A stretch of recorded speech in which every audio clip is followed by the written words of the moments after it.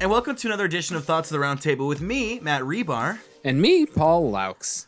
And we decided to record on the spur of the moment, so we don't have anything planned, which is pretty usual for us. You know what I feel like feel? half the time we don't have anything, but You know what I feel like it is with this, to be honest? Because every podcast is, has to find their niche or like their, whatever their audience is.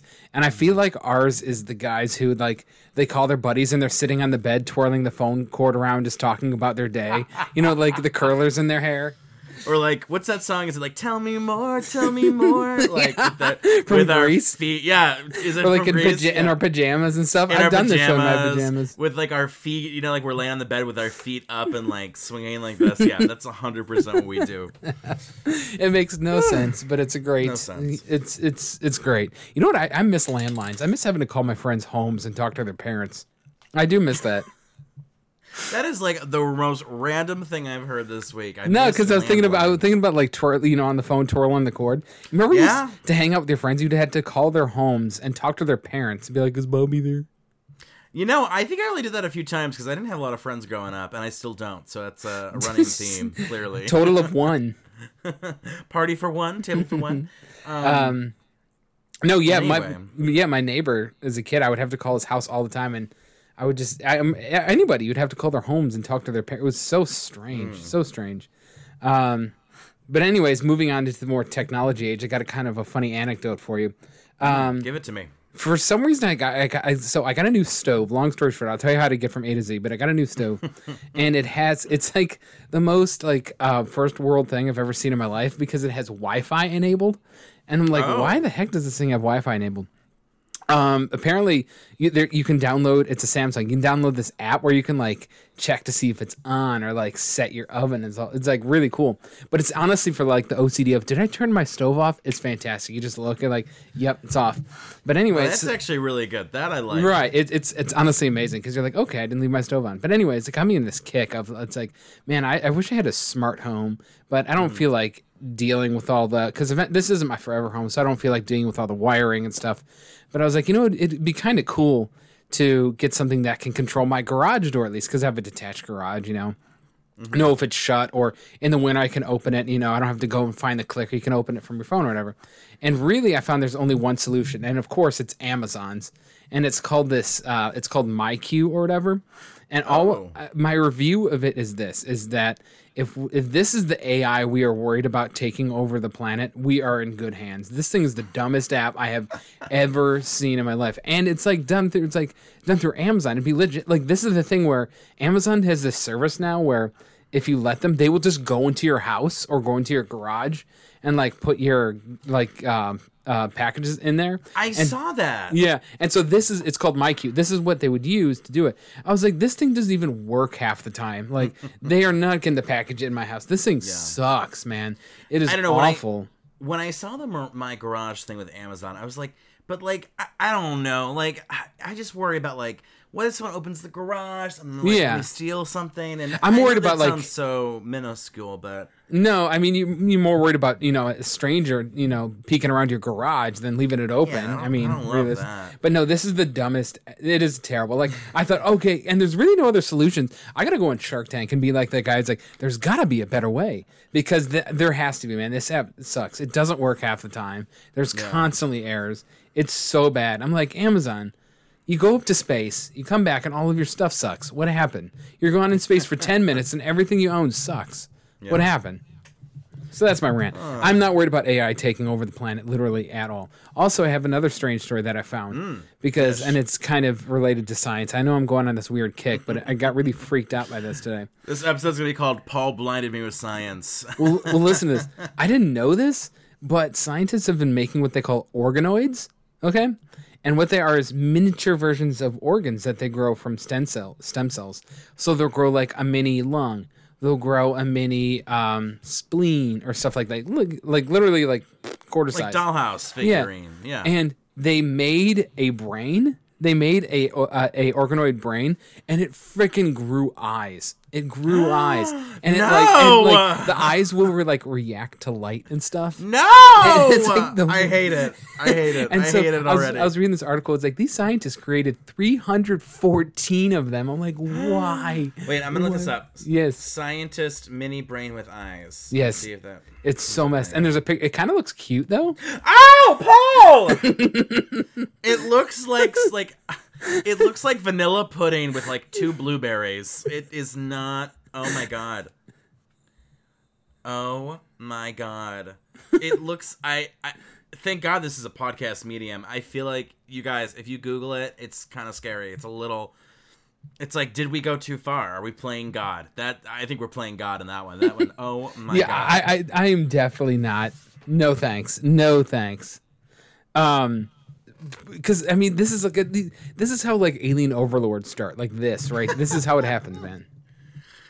Well, I was listening to a podcast. It was talking about artificial intelligence and warfare and how that will change future wars because it'll be all artificial intelligence. Mm-hmm. And then another piece it's gonna be like Gundam. And then another piece talked about this concept of like how in 100 years it'll be completely normal to have a sex robot. Like it'll be so normalized in like 100 years. And I'm like, really? Like, I don't know. Like, like it's one thing to normalize like internet and like, well, to be honest, cars, look at where we came from the 50s to now. On TV, you couldn't have people in the same bed, a married couple in the same bed on TV. Now look what we have. Like you will, and that was only from the 50s till now. That was like what, 80 years? So in 100 years from now, yeah, you're gonna see people with robots. But here's the thing, okay? 100%. If you have a sex robot at home and you're doing whatever you want to do with it, good for you. I'm all about it. If it's healthy, whatever. It's not healthy. Like, if you, I'm gonna move on in this example, but if I have to come over with someone for like, let's say we're having a dinner party at this person's house, is the sex robot gonna be like a real person? Oh, you mean like sitting at the table? How advanced are we gonna let these sex robots become? I don't know. Like, are they gonna be like real, like kind of soulmate, real like person energy? Have you ever seen the show My Strange Addiction? Yes. You've ever seen the guy who dated his car, and he'd kiss the bumper. He'd make out with the front bumper. Do you remember that one? I don't know. I mean, the ones I remember are like, it's like I eat, and it's like random stuff. It'll be like those plastic swords. I eat those little plastic swords. No, it's but like people that I think I don't know if they really have an addiction or if they just like made it up for the show. Because sometimes it's like, really. My point is, how do you get addicted to that? But my point is, if some dude's making out with this Prius, there's definitely absolutely going to be a doll at a dinner table. 100%. But like, okay, if I come over to let's say some guy is messing around with this Prius and they're having a sexual relationship. Jesus Christ, I can't believe I'm saying this. If me and my beloved, we come over for a dinner party, is the Prius going to be sitting at the dinner table? No, of course not. I got a question for you. I need you, just envision the scenario, okay? Okay, I'm closing my eyes. Okay, you're on Tinder, you get a date, you find who you want to find, okay? You go over this, you go on a date or whatever. Beautiful date or whatever, everything's, clicking, it's just going, okay? You go back to his house, okay? Everything's moving along nicely. You get up to the bedroom. In the corner is sitting the stuff. You're not going to be involved. It's just there, but he has one and he uses it. What do you do? You know what it's there for. I'm not saying like you're not interacting with it at all. You're not doing anything. No, it's no, just I know. There. I know. What do you do? I don't want to because say you that's know like why that you know why that's there. That is a hard deal breaker. That is hard to. Do you bring it up right then? And be like, bro, what is this? Listen, you better be making $1 million. You better have like solved cancer. You better be like a philanthropist. You better like be fun to take out to like perfect for every situation. My mom approves. You gotta have everything. If you have a sex doll that you keep at home in the bedroom on like a chair in the corner of the room, you better be freaking perfect in every department. Like, no joke. Because I kid you not, like that is. It's like a ventriloquist dummy just sitting in the corner. Annabelle or what? What are those dolls? The Chucky. It's like you're trying to cuddle at night. You turn off the lights and its eyes are just. Oh my god! Wait, that would be a really good. Okay, I'm gonna trademark this right now. No one take it. Horror movie. This guy and girl fall for each other, whatever. But the guy has a sex doll that's artificial intelligence, who then wants to kill the new girlfriend. Wouldn't that be a good That movie? would be. That would be. Like, not, it wouldn't be like, Okay. the next Shawshank Redemption, but I mean, I think it would be okay, right? Okay. I'm going to write that down before I forget, because that's phenomenal. I'm going to continue this scenario, okay? Yes, okay, continue. This person is loaded, has cured cancer, millions and millions of dollars. Like you said, perfect in every situation. Your family loves them.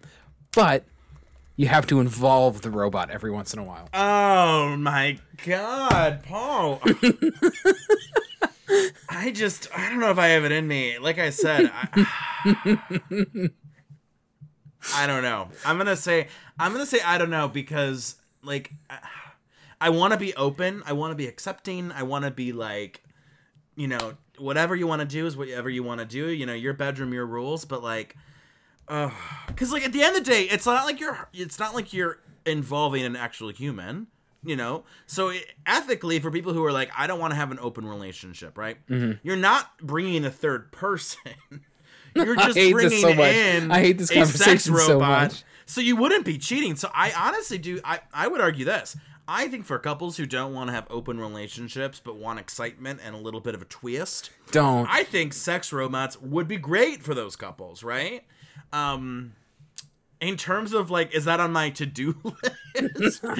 No. Have you ever seen how much these things cost? Like, because there have been a couple My Strange Addiction episodes where they had one. I think it was like $7,000 to $10,000 for these things. Well, I mean, if we're talking about like the future where they're gonna be like full robots that are like, "Good morning, Jim. Shall we do it?"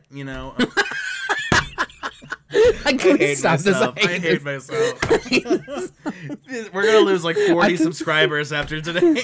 I thought we were like on the ground, under the barn. And we got a shovel. Like this is the worst thing. This is definitely an NSFW or whatever it is episode. At the end of the day, I am not judgmental. You do you, but I think I'm gonna need 100 years to get used to it. I don't know, man.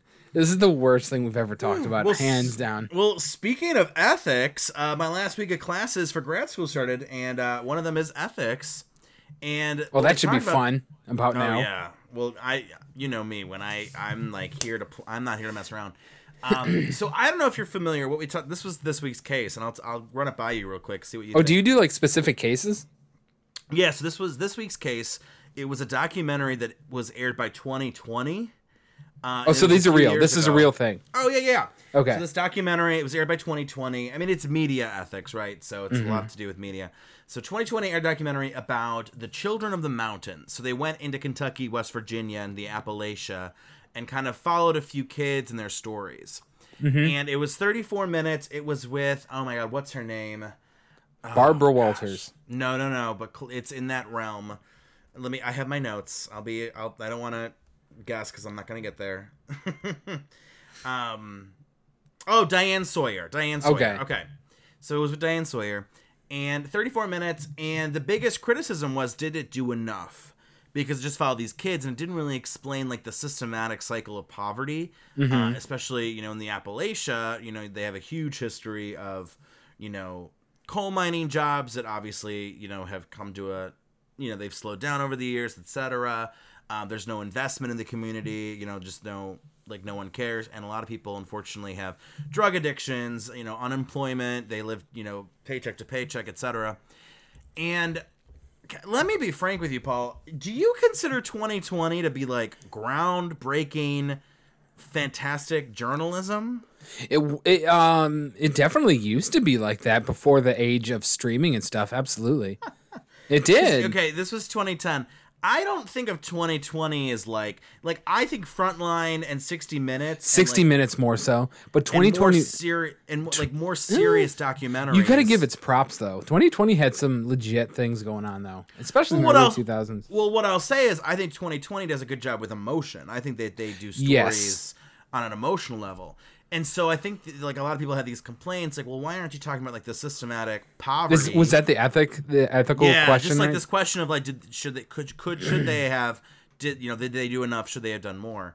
And I just don't think that that's 2020's place. And frankly, like they don't have much time to get in that. Truthfully, they had 34 minutes. What are you gonna do? And here's another thing too. I mean, like you and me, we're the kind of people that like we love to talk about like systematics and these heavy sociological political issues. But like the average viewer, they just want to get to like the emotion. They don't really care. They don't really want to know.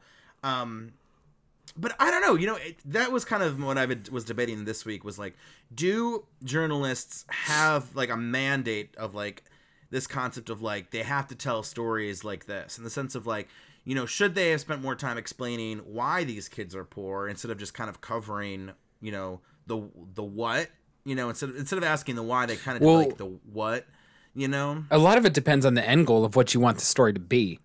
Mm-hmm. If that wasn't the end goal of the story, then that's not the end goal of the story. Well, that's the thing. If the angle of the story is about the children's of the Appalachia, then that's what they covered. You're asking it's not for poverty a in Whopper. Kentucky. I mean, yeah, you're asking for a Whopper and you're in line at McDonald's, right? I don't know. I'm with you, man. I feel like that's kind of creating a complaint from something that doesn't need to exist. Yeah. But like, okay, but like real scenario, you and me, I mean, do we have an ethical duty on this podcast duty. To be duty? Do we have an ethical obligation to, like make every single podcast like about issues and like, be these like, because I consider myself. We talk about that and how we don't want to do that. And we just talked about that. How we don't want every podcast to be so deep and heavy and stuff. Mm-hmm. So no. I mean, let's say we had like 3 million people listen to every episode, which you mean we don't? Spoiler alert, we do not. Let's say 3 million people tuned in. I mean, are we responsible for making much more content aimed at educating, informing, etc.? Because another thing I had an issue with was a lot of it depends. Yeah. But this is a podcast where we talk about farts and stuff. We're not exactly hard cutting sex robots news, but in a lot of more traditional news outlets, yeah, that is your burden. It is, and it is your responsibility. I think. Not us. No. I know, but it's tough because I don't think any journalist owes anyone anything. I think they do. I actually do, because that's the role. That's the responsibility of the role. To get out. Well, I think there's a difference between saying journalists should spread truth versus if journalists are, let's going to say, cover the Appalachia, they have to cover it from this standpoint. Well, yeah, that's not what I'm talking about, though. So just rewind it back for me, because maybe I'm a little out of it. Because I think as a journalist, you have an obligation to educate, you know, and bring knowledge to light and things to light that need to be. So I think they have that responsibility. You're getting kind of into semantics and nitty gritties with, anecdotal things like, well, this one specifically, you didn't talk about this. I mean, that's, a different conversation totally. But I think overall journalism does have the burden of, that's their role, to educate the people of what's going on and bringing things to light. In this argument that they made about this documentary in the case study, well, that's what I'm saying. This one in particular, it was wrong. It was not. I think it's like asking like a restaurant reviewer who's going to go review like a new Mexican restaurant. Well, it's like, well, you need to tell people how Mexican food originated in the whole cuisine. And it's like, well, no, that's not the scope of the work. Right, so right. That was kind of. You're right there. Like, what?